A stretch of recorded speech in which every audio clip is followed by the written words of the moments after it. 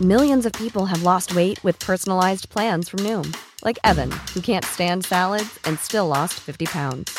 Salads generally for most people are the easy button, right? For me, that wasn't an option.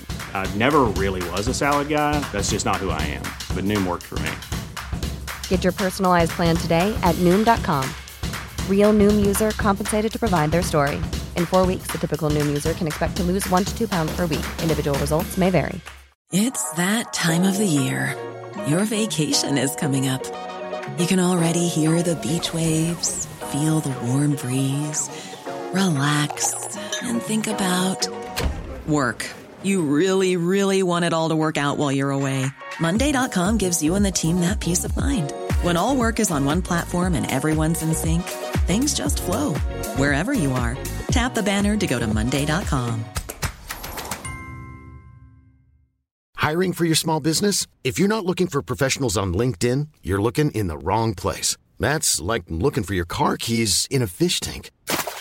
LinkedIn helps you hire professionals you can't find anywhere else, even those who aren't actively searching for a new job but might be open to the perfect role. In a given month, over 70% of LinkedIn users don't even visit other leading job sites. So start looking in the right place. With LinkedIn, you can hire professionals like a professional. Post your free job on linkedin.com/people today.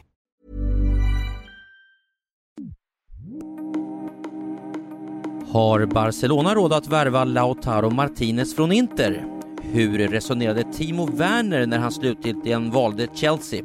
Och så har Mario Balotelli återigen ställt till det för sig själv. Om det här är ämnen som intresserar dig och du brinner för internationell toppfotboll, då välkomnar jag dig till den här showen med några av landets mest initierade fotbollsexperter.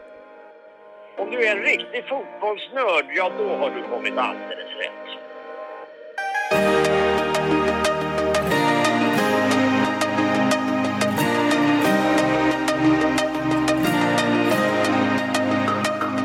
Här har ni nu ett rykande färskt avsnitt.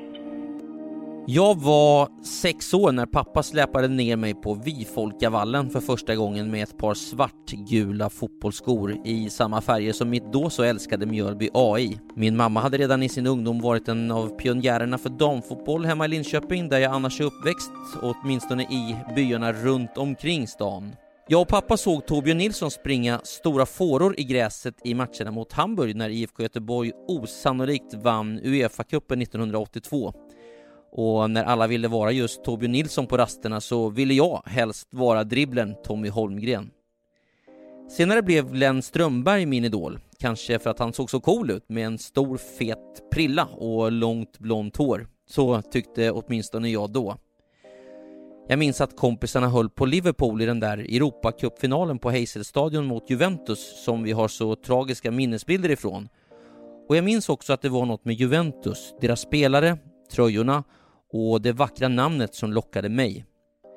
Min stora fotbollsidol, Diego Armando Maradona, gav mig sommaren 1986 den där avgörande lågan, den där känslan som gjorde att vi stannade ute länge på somrarna och lirade ända tills det blev mörkt. Året därpå, 1987, så tog mamma med mig och brorsan till Rimini på den italienska ostkusten. Samma sommar som Milan värvade dit Rod Schüllit och Marco van Basten. Där och då var jag fast. Ett land och en liga med så god mat och så läsken Tassoni såklart.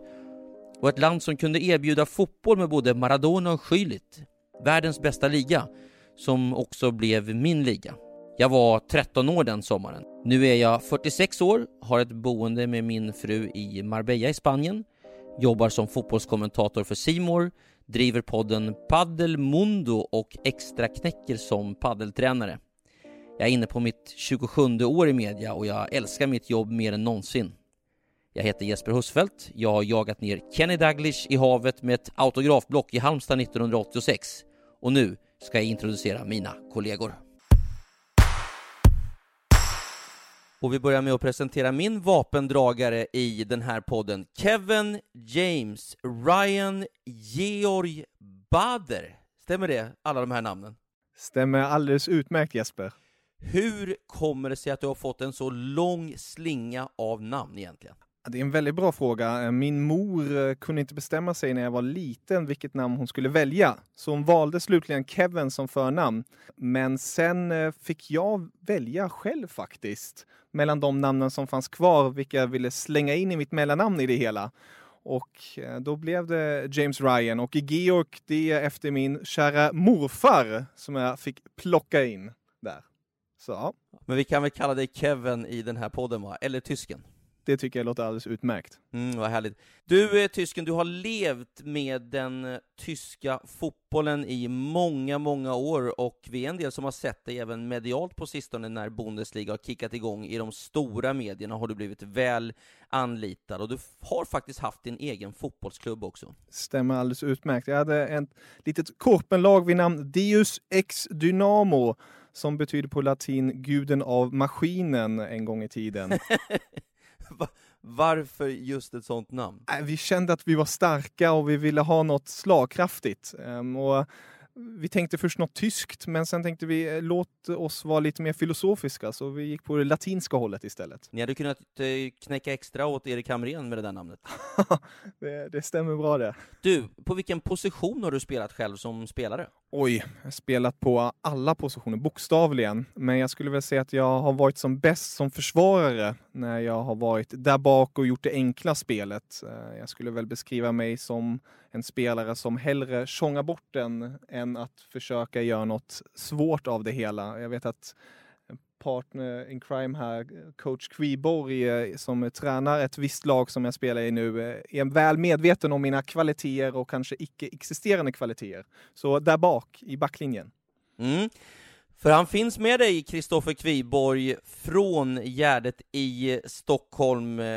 Kvigol kan vi kalla honom också. Han gick ju hand i hand i princip med Gabriel Batistuta in som bollkalle när AIK mötte Fiorentina i Champions League 1999. Det var en av dina tidiga meriter inom fotbollsvärlden, Kristoffer. Ja, helt korrekt, Jeppe. Det var ju rätt bra timing att vara bollkalle för AIK fotboll just den säsongen. För jag var ju dessutom det på AIKs legendariska kvalmatch mot AIK Aten när Novakovic avgör.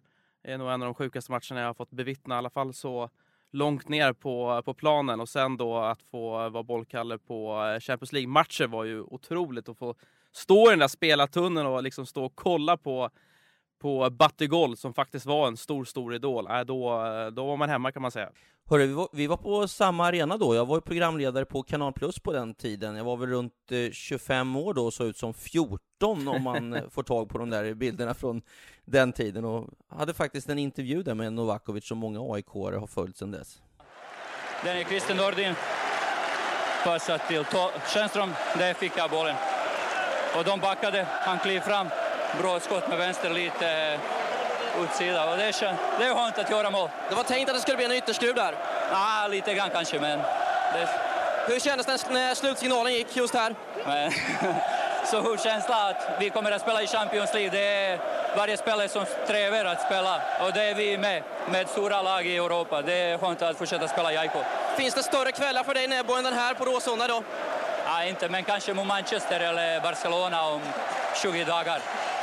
Kan bli intressanta matcher där. Ja, visst. Grattis Nemo. Tack.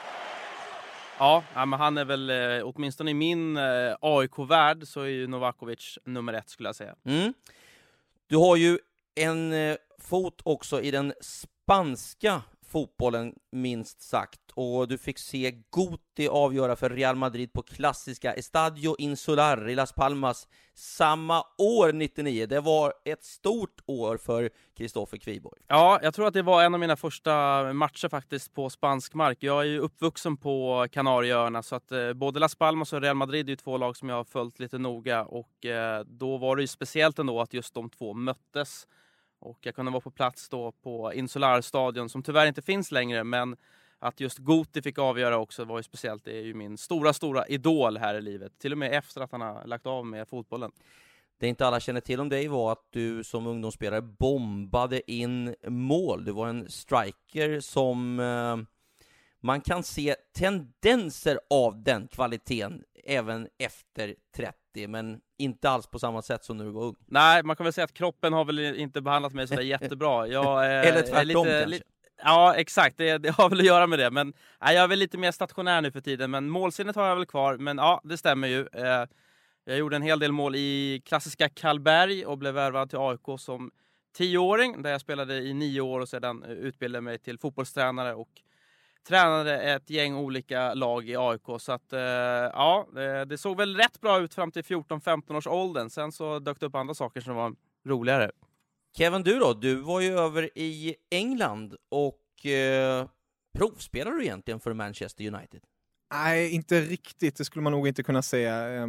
Jag var över där och fick chansen att träna med dem helt enkelt och vara där och titta hur det ser ut. Det var något helt otroligt att se detta lag rättare sagt, Manchester United, och se hur de tränar och vad de har för anläggning och kring det hela. Det coola tycker jag var, i alla fall när jag var så ung, att se att de tränar ju typ samma sak man själv gjorde, bara att de gjorde det på ett betydligt bättre sätt.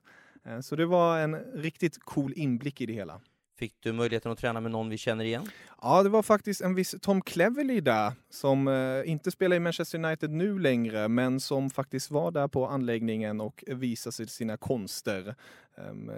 Det var ingen jag kanske tyckte stack ut något speciellt då, men som de flesta vet är ju Tom Cleverley mer utav en passionerad spelare ute på planen som visar mycket vilja. Vi anropar Pepe Eng. Ska vi inte ta oss till Spanien? Det är ju inte bara golfbanorna som är bra där nere. Ja du Jesper, vanligtvis befinner du dig ju i Spanien nere i Marbella, men nu är du någon annanstans. Ja, vi finns ju överallt, utspridda över hela Europa, och det kommer ni få höra i den här podden. Men just idag befinner jag mig i Sigtuna. Jag tog mig tillbaks till svensk mark igår igen via en SAS-flight, så att vi inleder podden från Sverige. Det låter stabilt och starkt, men du har ju fått uppleva hela den här karantänstiden i Spanien. Ett Spanien som verkligen har fått det tufft de senaste månaderna, såväl samhället som fotbollen. Berätta lite kort, hur har det varit? Ja, den 13 mars så satt vi och käkade på restaurang i Marbella, mådde bra och hade nog inte en tanke på att vi kunde bli inlåsta under så lång tid.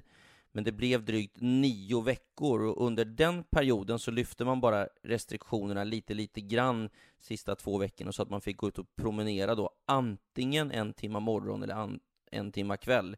I övrigt fick vi bara gå ut och handla eller åka till apoteket. Möjligen göra något post- eller bankärende, men där fanns avspärrningar ute på Stora vägen där jag bodde, och skulle man då ta sig förbi dem så behövde man väldigt rimliga skäl, annars kostade 500-600 euro uppåt. Det kunde bli så mycket som 5-6 tusen, och åkte man dit fler gånger i såna här spärrar, då riskerade man fängelse. Inte precis som vi har haft det här uppe, Kviborg i Sverige. Nej, det har vi ju inte haft. Jag har ju själv mina rötter från Kanarieöarna och fått rapporter därifrån, och det har varit tufft för många, även fast Kanarieöarna just kanske med sin värme har blivit förskonade från det värsta viruset. Men man sitter nere i Spanien, tänker jag, som du har gjort Jesper, och liksom blickar upp mot sitt hemland Sverige också. Finns det någon konflikt där rent tankemässigt från din sida nu när du är tillbaka i Sverige? Har du blickat lite avundsjukt upp mot oss i Norden? Ja, det är bara förnamnet. Samtidigt som vi som suttit i Spanien gjort det också med viss fasa. Därför spanjorerna har varit så rädda, också med all rätt, för coronaviruset. Även om det mest drabbat gamla människor och människor såklart med underliggande sjukdomar. Men dessutom har vi ju sett att en del yngre som jobbat inom vården har drabbats så illa så att en del har fått sätta sina liv till. Och alla de historier som berättats i Spanien har ju gjort att folket där har faktiskt, av det vi har sett, till stor del lyckats stoppa den här smittspridningen på ett bra sätt. Ja, om vi riktar blickarna mot fotbollen då, som ska starta snart i Spanien också. Hur ser statusen ut, Kviborg, bland topplagen? För det är ju, ska man säga, på något vis ett skede som har gjort så att spelarna har återvänt också. Ja, men det stämmer. Om man ska på något sätt se det här ofrivilliga uppehållet ur ett positivt perspektiv så är det ju naturligtvis att tiden har gett många spelare chansen att rehabba. Vi vet att en sån som Eden Hazard som har dragits med skador stora delar av säsongen, han är på väg tillbaka igen. Det rapporteras om att han nu ska vara riktigt fit for fight.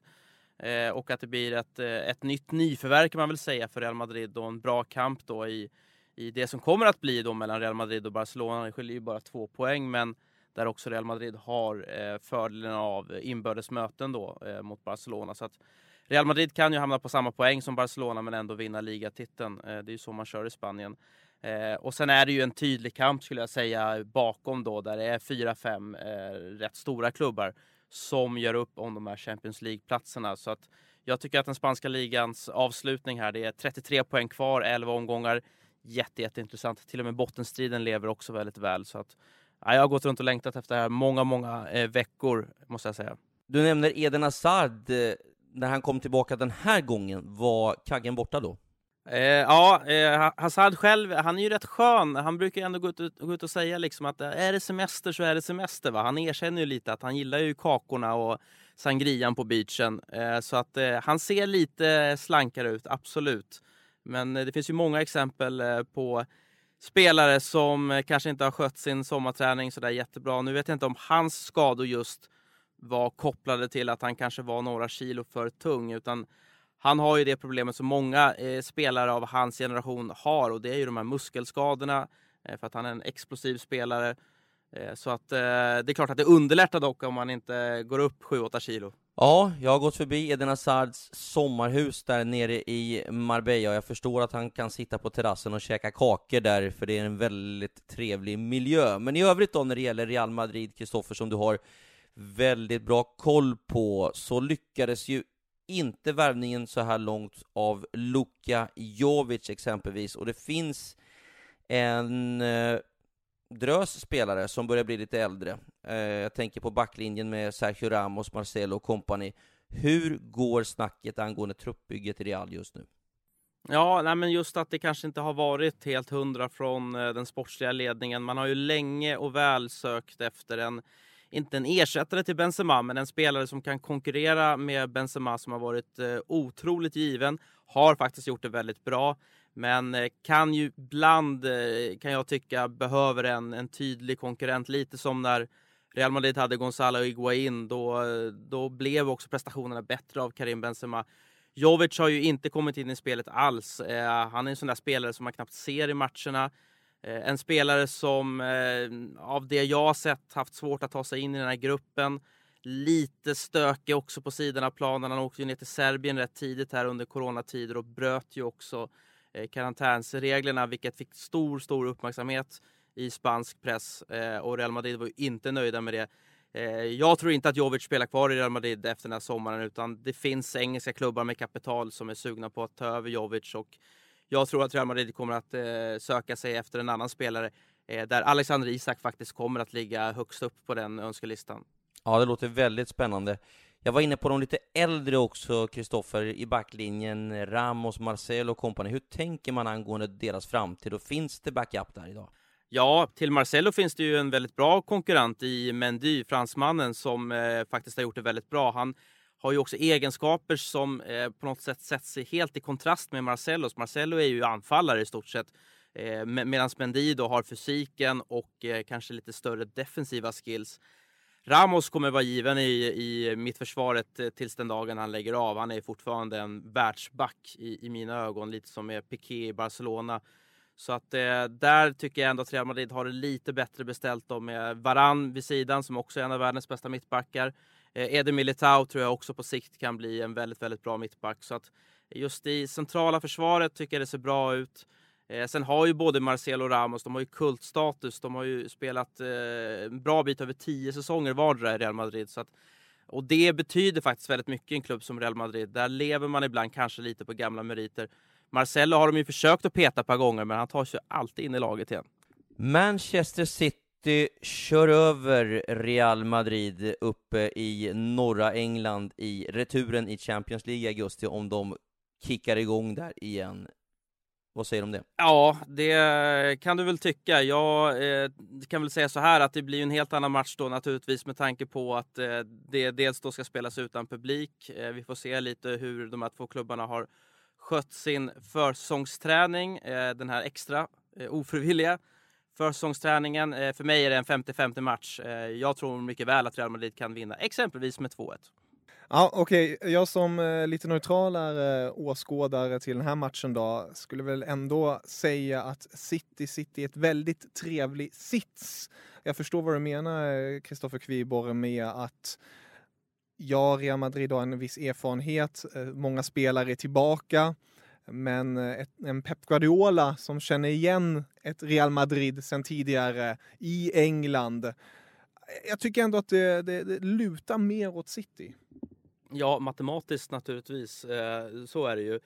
Det jag däremot vänder mig emot är att det finns ju ingen arena, inget land som Real Madrid åker till med epitetet att de troligtvis kommer att bli överkörda och åka ut. Det är ändå Real Madrid vi pratar om, det är inte Real Mallorca exempelvis. Och nu när du ändå är inne på Pep Guardiola här, Kevin, hans gamla klubb som han är så starkt förknippad med, Barcelona, jagar vidare efter en ny ligatitel. Hur är läget i Barca just nu då, Kristoffer? Därför det finns en del flyttrykten i den katalanska klubben.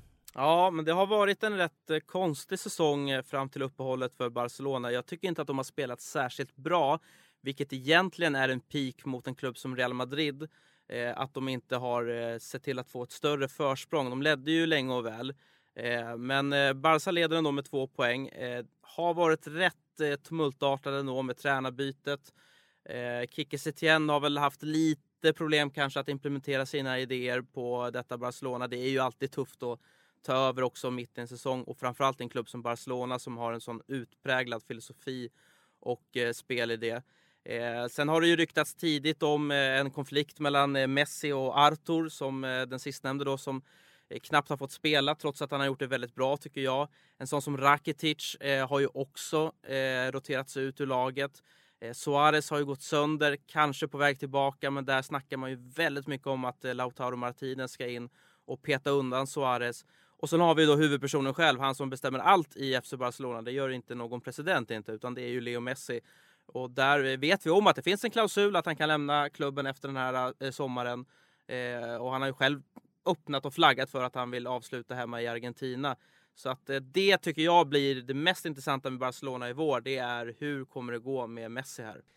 Lautaro Martinez har ju en utköpsklausul som aktiveras under en period i sommar på 111 miljoner euro. Inter vill säkert inte släppa ifrån sig sin guldkalv. Vet att Argentinas förbundskapten Scaloni har varit ute och kommenterat att det här skulle vara fantastiskt för det argentinska landslaget med Lautaro och Messi tillsammans. Hur går snacket i Barcelona just runt Lautaro Martinez? Ja, att han är hyllad i katalansk press, det kan jag skriva under på. Sen har jag egentligen 2 saker där som är viktiga att ta med sig. Barcelona har inte speciellt god ekonomi just nu. Inte så konstigt, det är ju många klubbar som följer i det spåret. De kommer att behöva att sälja av 2-3 rätt tunga löneposter innan de lägger 111 miljoner euro på en spelare. Sen kommer det också snart ett nytt presidentval här i FC Barcelona. Det har också betydelse. Vi vet att presidentkandidater brukar att ge löften till fans att jag kommer värva den här och den här spelaren. Det spelar också in. Och sen det tredje då, om jag får lägga till ytterligare en sak, det är ju att vi har sett många stora fina anfallare inte lyckas i Barcelona för att Messi har en alldeles för framträdande taktisk roll. Den egentligen som har passat perfekt är ju Suarez som har underkastat sig egentligen Messis sätt att vara i Barcelona. Sen har vi ju en radda med anfallare som har exempelvis då flyttats ut på en kant för att Messi ska spela centralt. Och där finns det ju en risk att det inte då, enligt Scaloni är han ju supernöjd om han får spela med Messi i en klubb som Barcelona. Det förstår man ju som utgångspunkt. Men det kan ju också bli så att det blir, som vi har sett med lite tidigare anfallare, att han kanske får en alldeles för undanskymd roll i Barca. Till skillnad mot vad han har i Inter. Det är kul att du nämner Arthur. Av det jag läser så vägrar brassen att maka på sig. Han vill vara kvar i klubben. Ja, det har vi ju sett många exempel på tidigare. Spelare som sitter på väldigt feta kontrakt och Barcelona är ju en stad som man trivs i.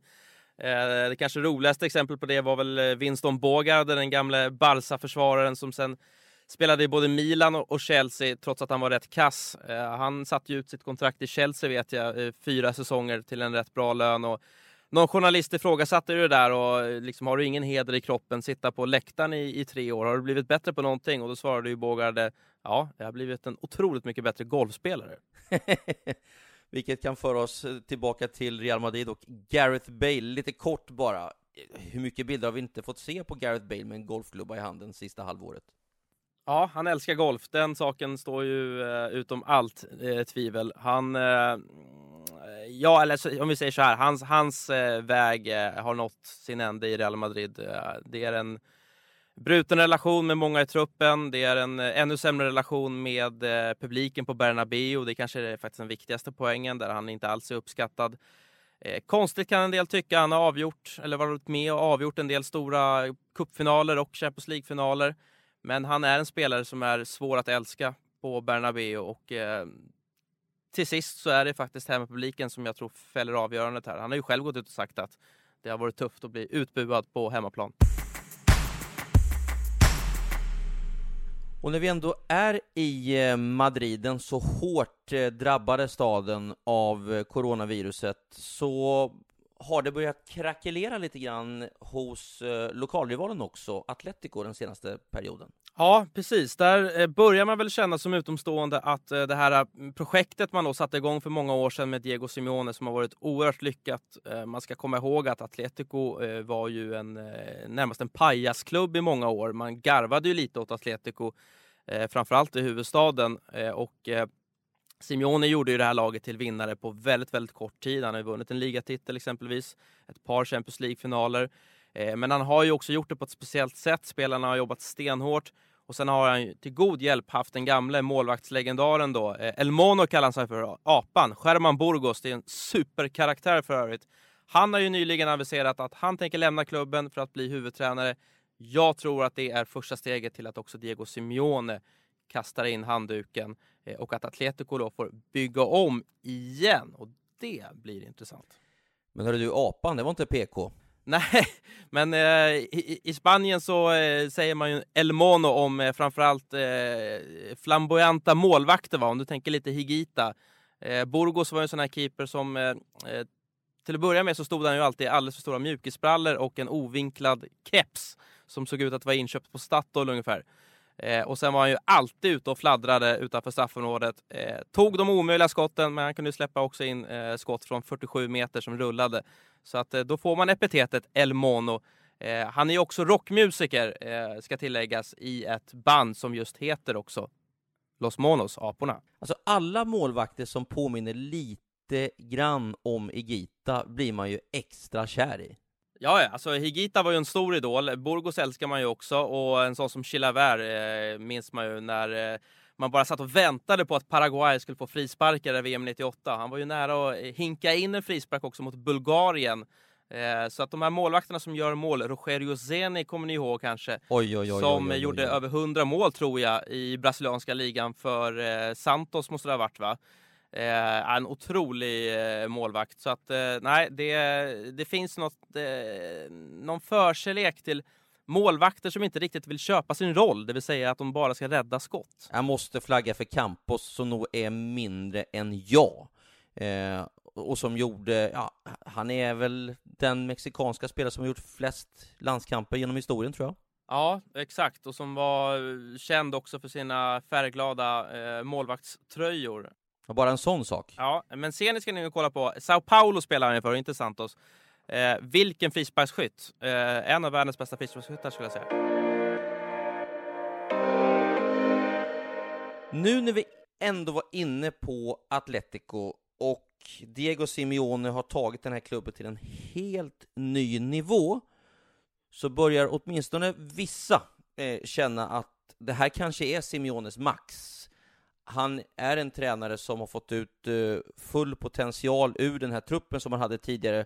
Men när han börjat få in kreativa spelare så har han inte samma taktik för att få laget att spela som en toppklubb. Stämmer det här resonemanget? Är det ett resonemang som flera för just nu i Spanien? Ja, jag tycker att det stämmer. Jag tycker att det är tydligt när man ser på en sån som João Felix som var alldeles lysande bra i Benfica. Haft mycket svårare nu att liksom underkasta sig också det här defensiva arbetet som alltid krävs i Atletico. Det stämmer definitivt att Atletico blir bättre med en viss typ av spelare. Om man tänker sig en Diego Costa i toppform som klippt och skuren egentligen att spela i Atleti.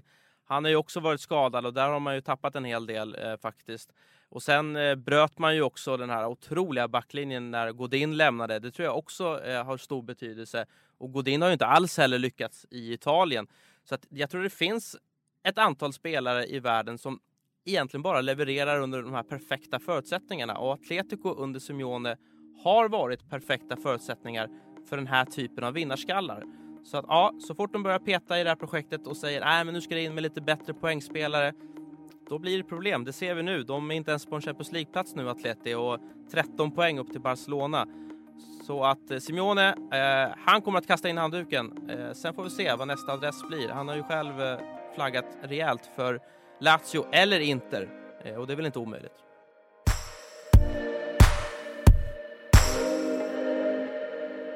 Då har det blivit dags att anropa Marbella och en herre som hade Pavel Nedved på sin kant när han plötsligt upptäckte att Gianluca Zambrotta stormade förbi på vänsterkanten.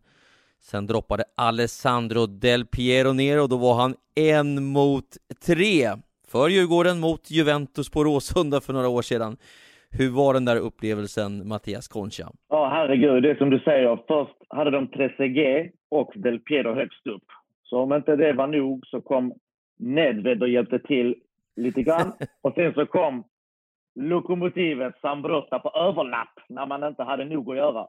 Så att, det var en speciell uppgift. Djurgården gjorde annars en sanslös insats borta i Turin och fick ett bra resultat med sig. 2-2 var väl nära att avgöra genom Sören Larsen i första mötet, men det gick lite tyngre sen hemma på Råsunda. Ja, egentligen bara att de var i en annan fas.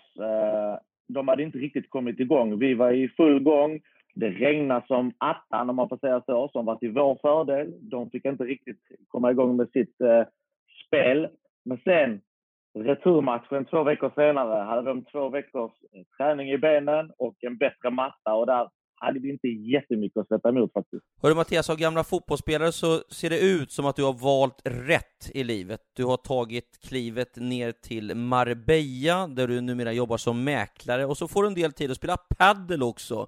Det sägs att du är usel i golf, så att det var väl bra att du drog igång med paddel istället. Det kan man väl lugnt säga. Detta är ju annars golfens mecka, och jag tror jag får 2 frågor i veckan om man ska gå ut och spela golfrundor, men jag strider emot detta och vägrar för att jag är fruktansvärt dålig och det tar så lång tid.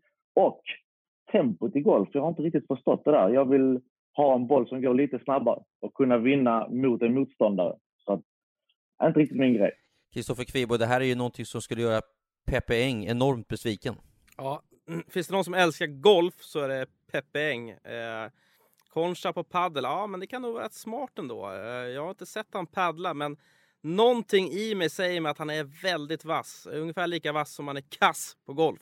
Mattias Concha, som vi numera kan höra i C Mores sändningar tillsammans med mig när vi kommenterar italiensk fotboll. Men Mattias, du följer också spansk fotboll. Du ska resa med oss, vår kanal, till Sevilla i veckan. Och du har ett förflutet i Bochum. Jag har ett förflutet i Bochum. Jag hade 5 år i Bundesliga.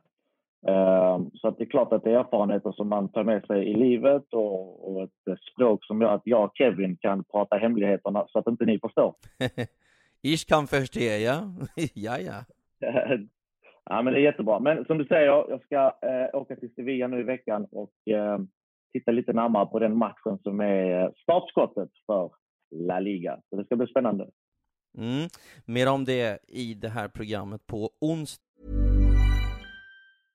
Imagine the softest sheets you've ever felt. Now imagine them getting even softer over time. That's what you'll feel with Boll & Branch's organic cotton sheets. In a recent customer survey, 96% replied that Boll & Branch sheets get softer with every wash. Start getting your best night's sleep in these sheets that get softer and softer for years to come. Try their sheets with a 30-night guarantee. Plus, get 15% off your first order at bollandbranch.com. Code BUTTERY. Exclusions apply. See site for details. This Mother's Day, celebrate the extraordinary women in your life with a heartfelt gift from Blue Nile. Whether it's for your mom, a mother figure, or yourself as a mom, find that perfect piece to express your love and appreciation. Explore Blue Nile's exquisite pearls and mesmerizing gemstones that she's sure to love. Enjoy fast shipping options like guaranteed free shipping and returns. Make this Mother's Day unforgettable with a piece from Blue Nile. Right now, get up to 50% off at BlueNile.com. That's BlueNile.com. Burrow is a furniture company known for timeless design and thoughtful construction, and free shipping, and that extends to their outdoor collection. Their outdoor furniture is built to withstand the elements, featuring rust-proof stainless steel hardware, weather-ready teak, and quick-dry foam cushions. For Memorial Day, get 15% off your Burrow purchase at burrow.com/acast, and up to 25% off outdoor. That's up to 25% off outdoor furniture at burrow.com/acast. Millions of people have lost weight with personalized plans from Noom. Like Evan, who can't stand salads and still lost 50 pounds. Salads generally for most people are the easy button, right? For me, that wasn't an option. I never really was a salad guy. That's just not who I am. But Noom worked for me. Get your personalized plan today at Noom.com. Real Noom user compensated to provide their story. In 4 weeks, the typical Noom user can expect to lose 1 to 2 pounds per week. Individual results may vary. Since 2013, Bombas has donated over 100 million socks, underwear, and T-shirts to those facing homelessness. If we counted those on air, this ad would last over 1,157 days. But if we counted the time it takes to make a donation possible, it would take just a few clicks. Because every time you make a purchase, Bombas donates an item to someone who needs it. Go to bombas.com/ACAST and use code ACAST for 20% off your first purchase. That's bombas.com/ACAST, code ACAST. Vad händer egentligen i Tyskland, Kevin? Peter Antoines gamla hemland. Ein bisschen Friede, ein bisschen Sonne för diese Erde auf der vi bor. Nu är det fokus på Bundesliga och Bayern München fortsatte att imponera den här helgen. Det gjorde de verkligen. Det var lite trögstartat mot Bayer Leverkusen borta. Man låg under med 1-0, men sen kom man igen. Den tyska maskinen som den är så välkänd började trampa igång och man vann slutligen. Och en viss Robert Lewandowski nickade in det 90:e målet för Bayern München den här säsongen. Så nu har de gjort 90 mål på 30 matcher. Helt sanslöst. De siktar på att slå ligarekordet, a.k.a. sitt egna rekord på 101 mål på en säsong. Och med en så vass Robert Lewandowski i spetsen så känns det som att det är möjligt, minst sagt. Ja, Lewandowski hyllas ju rättmätigt just nu, men det finns en servitör som är lite bortglömd internationellt och han är väldigt skicklig på att hitta ytor. Och det finns till och med en speciell term för det i tysk fotboll. Raumdeuter. Vad man älskar den termen. Ja, det är ju självklart Thomas Müller vi pratar om här. Den galna bayerska tysken som har levererat den här säsongen. Speciellt under nya tränaren Hansi Flick. 20 assist har han gjort nu och slagit ligarekord i antal gjorda assist. Där kan man bara slänga in ett litet sidospår. Man har ju mycket snackat om att Emil Forsberg har ligarekordet i Tyskland på gjorda assist på 22 stycken. Men tydligen räknar Bundesliga assist på annorlunda sätt än andra så kallade fotbollssidor. Till exempel den stora hemsidan Transfermarkt. De är väldigt tydliga med att Emil Forsberg har gjort 22 assist. Men jag tog kontakt med Bundesliga, frågade dem kort i helgen bara hur ligger det till nu? Varför är Thomas Müller den krönta assistkungen? Då sa de, vi räknar inte med när en spelare fixar straffar eller om bollen snuddar vid en försvarare. Vilket är rent nonsens, där får ju tyskarna skärpa till sig. Till att börja med, fixar man en straff, alltid assist. Det är ju äldsta regeln i fotbollsboken. Och att bollen skulle liksom nudda ett benskydd, det tycker jag också är rena rama larvet. Nej, Forsberg har den här titeln just nu. Det är bäst för Müller att han kommer upp över Forsbergs 22 assist så han kan få rekordet på riktigt. Ja, vi får helt enkelt se där hur det blir där. För att lite konspiration där. Många säger han är ju tysk, Thomas Müller, så då ska han ha det där rekordet. Det jag kan tycka är lite synd är att en spelare som Thomas Müller, Edison Cavani eller på lite lägre nivå Björn Runström, men dock med sina löpningar öppnar upp för andra spelare som sen bara kan lägga in bollen i öppet mål. Och det får man inga assist för, Mattias. Nej, det får man inte. Men Thomas Müller det är en speciell spelare. Jag har mött honom några gånger och han löper väldigt mycket. Han är avig, han ger sig iväg hela tiden. Han söker ytor. Han gör det väldigt tydligt när du är nära honom också. Han tittar sig omkring och ger sig iväg. Och han är svårmarkerad. Sen har han ju den där som väldigt få spelare har egentligen i världen. Att de alltid kan nosa upp vad som kommer att hända i straffområdet. Han lyckas alltid vara på rätt ställe. När det blir pingpong och bollen går höger och vänster, var landar bollen? Jo, på Thomas Müllers fot. Och det är en egenskap som inte så väldigt många fotbollsspelare i världen har. Ja, det är intressant att du nämner just det, Mattias. Jag träffade Björn Andersson på en flight för några år sedan och ställde den där frågan angående just Thomas Müller. Vad är det som gör honom så bra? Jag menar, han är numera en historisk målskytt i VM-sammanhang. Han är en stor assistläggare, han skapar ytor för andra spelare. Och då sa han att det var väldigt svårt även som junior att säga att han hade en spetskvalitet. Men han sa att han hade 9 på allt.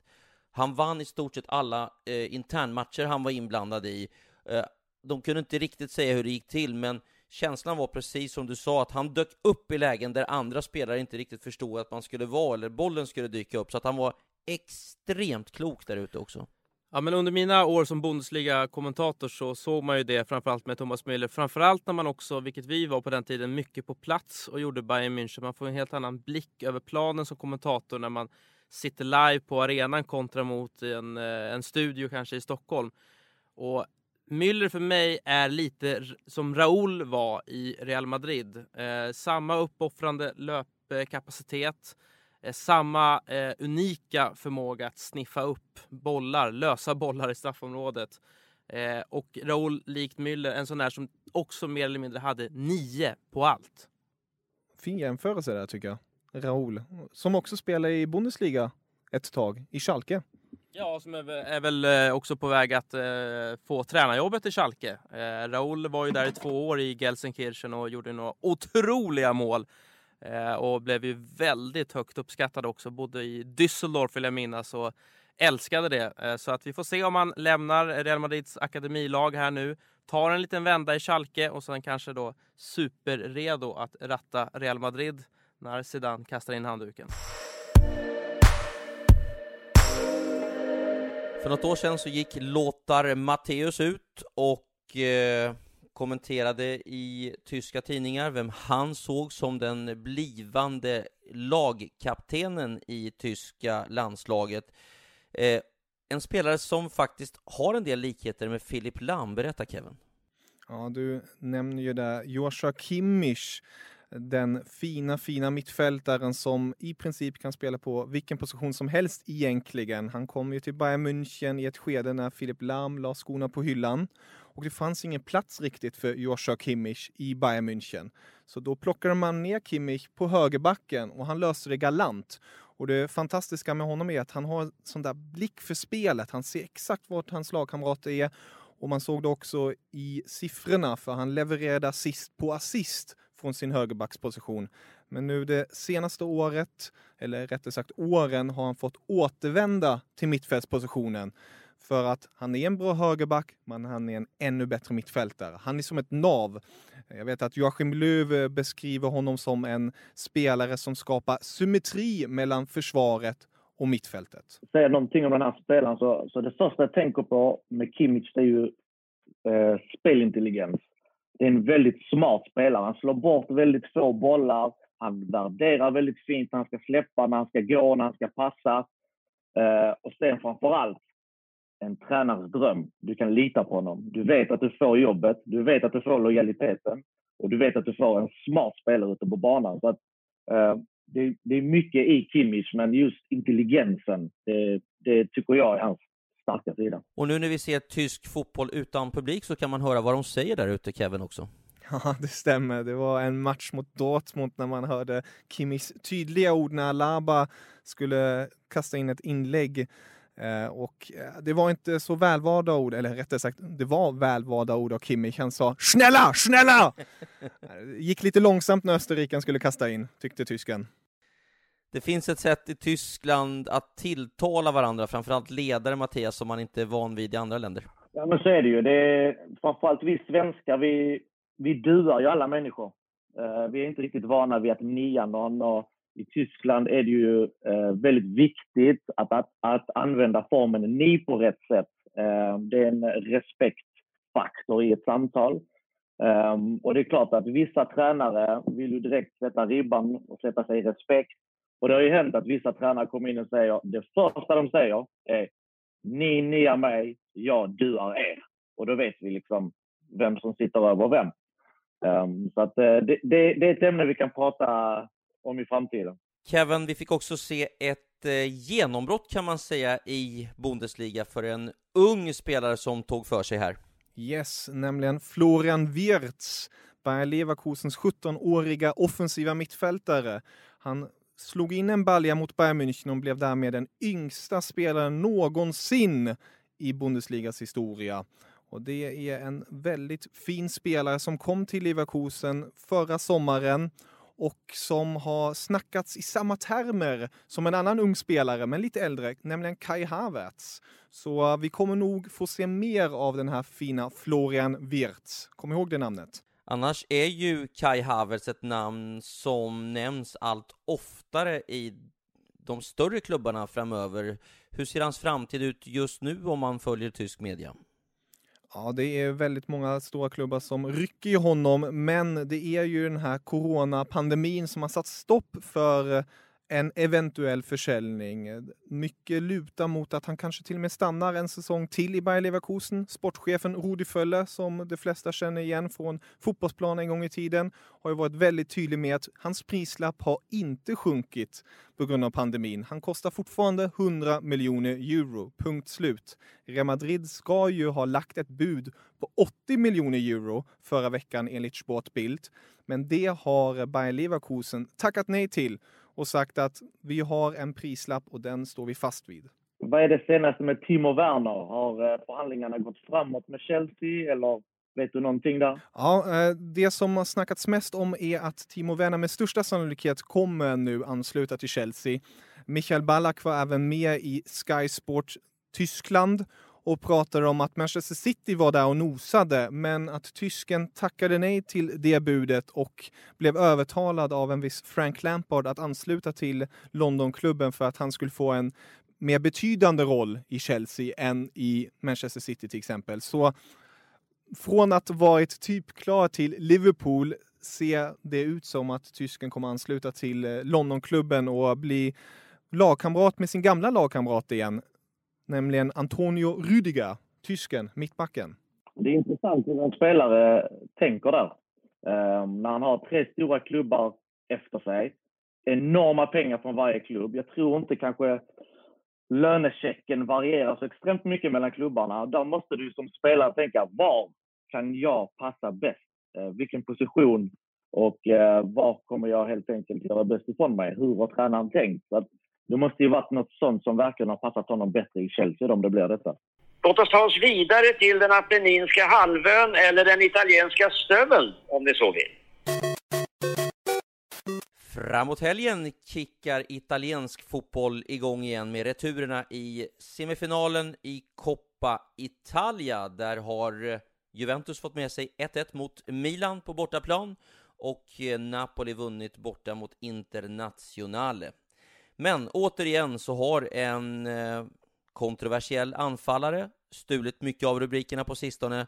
Mario Balotelli, som inte dök upp för träning ens hos Brescia. Inte ens på Zoom-samtal kunde deras tränare konstatera.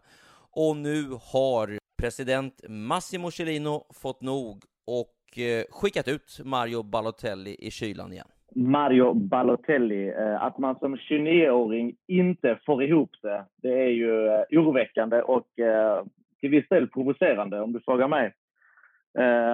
Och självklart tror jag att det finns underliggande anledningar till detta. Han har en klausul i avtalet som säger att om klubben åker ner i Serie B så hävs detta. Att man sen ska bråka sig ur det istället för att ta en dialog, det tycker jag också är väldigt konstigt. Men vi vet ju inte heller vad som har skett bakom kulisserna. Kanske har han redan gått till Chiellini och frågat. Kanske har han redan lämnat in skriftliga förfrågningar om att få lämna. För att jag tror inte han är så sugen att följa med Brescia som ligger dundersist i ligan ner i Serie B. Dels för att det kan bli svårt för honom att hitta en ny förening. Och det är klart att förhandla sin lönecheck när man kommer som Serie B-spelare är inte kanske så intressant heller. Så att jag tror han vill ut från detta avtalet så fort som möjligt. Och att göra det på den här vägen, det tycker jag är bara jäkligt tramsigt. Och som spelare kan man tycka, hur är det att ha en sån här spelare i laget som tar all uppmärksamhet? Jag personligen har blivit trött och förbannad att han ska ta uppmärksamhet och fokus från en grupp som behöver lugn och ro och kunna koncentrera sig på nästa match. Och nästa fråga är så här. Vem ska orka ta tag i Balotelli? Vilken sportchef ska ta in honom när man vet vad han tar med sig? Han tar inte bara med sig fotbollskunskap utan han tar med sig problem runt omkring. Så att jag hade inte tagit in en sån spelare hur bra han än var, för att han hade aldrig fått komma in och störa min grupp. Det har ju känts vid ett par tillfällen som att det har varit perfekt läge att plocka hem Mario Balotelli. Han inledde ju så bra i Milan, kände sig hemma i den omgivningen, och på samma sätt nu när han fick komma tillbaka till sina fosterföräldrar, Balotelli-familjen i Brescia där han är uppväxt, så började det ganska bra, precis som det brukar göra för Mario Balotelli. Men det slutar också på samma sätt i varje klubb som han har varit. Ja, så är det. Det är ett mönster som är ju återkommande. Så att när Brescia tar in den här spelaren så måste de också veta vilka risker det innebär. Det är därför jag ställer mig frågan, vem ska ta tag i denna spelaren nästa gång? Ja, det är en jäkligt bra fråga. Vem ska ta tag i honom? Det har ju snackats lite om MLS-klubbarna. Det känns som att de kanske är mer benägna att ta an sig problemen, som du nämner, Concha, och försöka få ut så mycket som möjligt av det spelmässiga. Men jag är inne på samma linje som du. Jag tycker det är väldigt synd och lite provocerande på det sättet att det har gått den vägen för Mario Balotelli som det har gjort. För att han besitter en enorm potential. Han sitter på en kvalitet och han har visat ett stundtals om och om igen. Men det ligger ju någonting underliggande i familjen eller hos honom sedan tidigare. För han har ju haft det tufft. Jag gillar dock USA-spåret. Jag tror amerikanerna kan se hela liksom karaktären Balotelli som en tillgång för ligan.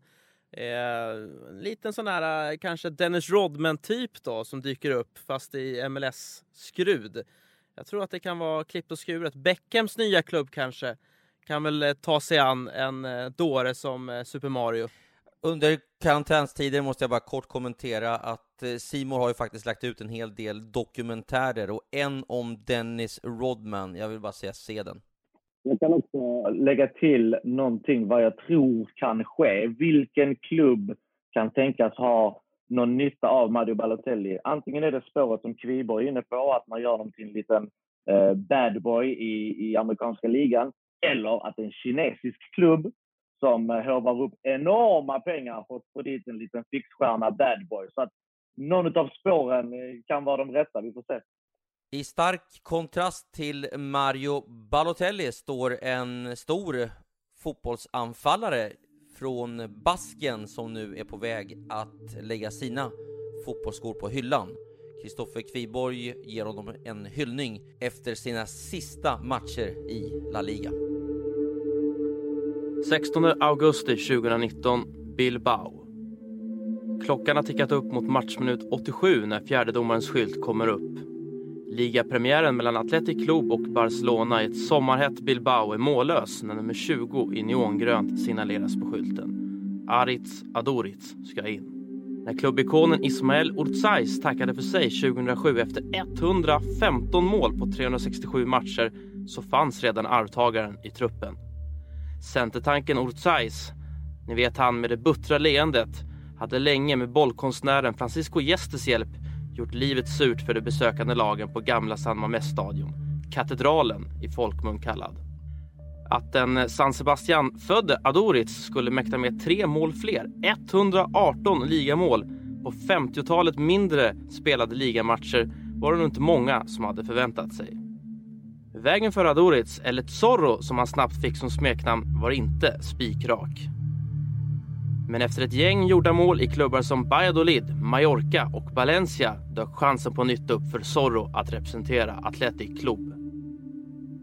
5 säsonger i följd stod Aduriz för 14 ligamål eller fler, med toppen säsongen 15-16 då centertanken Zorro satte 20 fullträffar.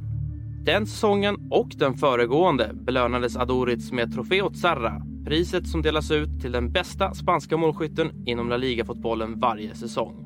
88 minuter och 15 sekunder. Luften står stilla inne på nya San Mamés när hemmalaget attackerar längs med högerkanten. Ett högt inlägg skickas in och Aduriz möter bollen skyhögt upp i luften. Cykelsparken är en stilstudie i perfekt teknik och tillslag. Bollen, den sitter stenhårt bakom Marc-André ter Stegen. Det hemmapubliken och den då 38 år unge Aduriz inte vet är att detta är mål nummer 118, det sista. Coronapandemins intåg i Spanien stannar upp samhället och fotbollen. Och när Aritz Aduriz kropp får känna efter, då inser både huvudpersonen själv och hans läkare att nu är vägs ände nådd. 20 år i det spanska proffssystemet har tagit ut sin rätt och Aduriz förkunnar sitt beslut med följande ord. Tyvärr så genomgår vi just nu en hemsk period. Pandemin kommer leda till en ofattbar förödelse och den måste vi bekämpa tillsammans. Därför vill jag inte att ni ska oroa er för mig. Jag är bara en parentes i sammanhanget. Låt oss inte grubbla över cupfinalen vi alla drömt om, för vi kommer att ha tid till att ta farväl. Den tiden är kommen nu. Det är dags för mig att ta farväl. Min resa stannar här, men den har varit fantastisk från början till slut.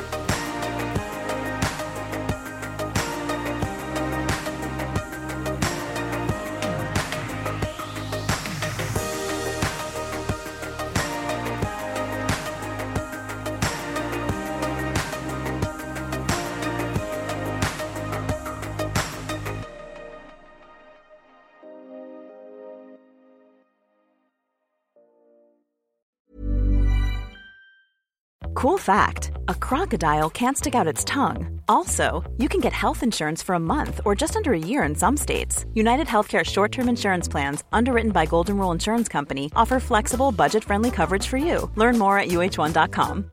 Hi, I'm Daniel, founder of Pretty Litter. Cats and cat owners deserve better than any old-fashioned litter. That's why I teamed up with scientists and veterinarians to create Pretty Litter. Its innovative crystal formula has superior odor control and weighs up to 80% less than clay litter.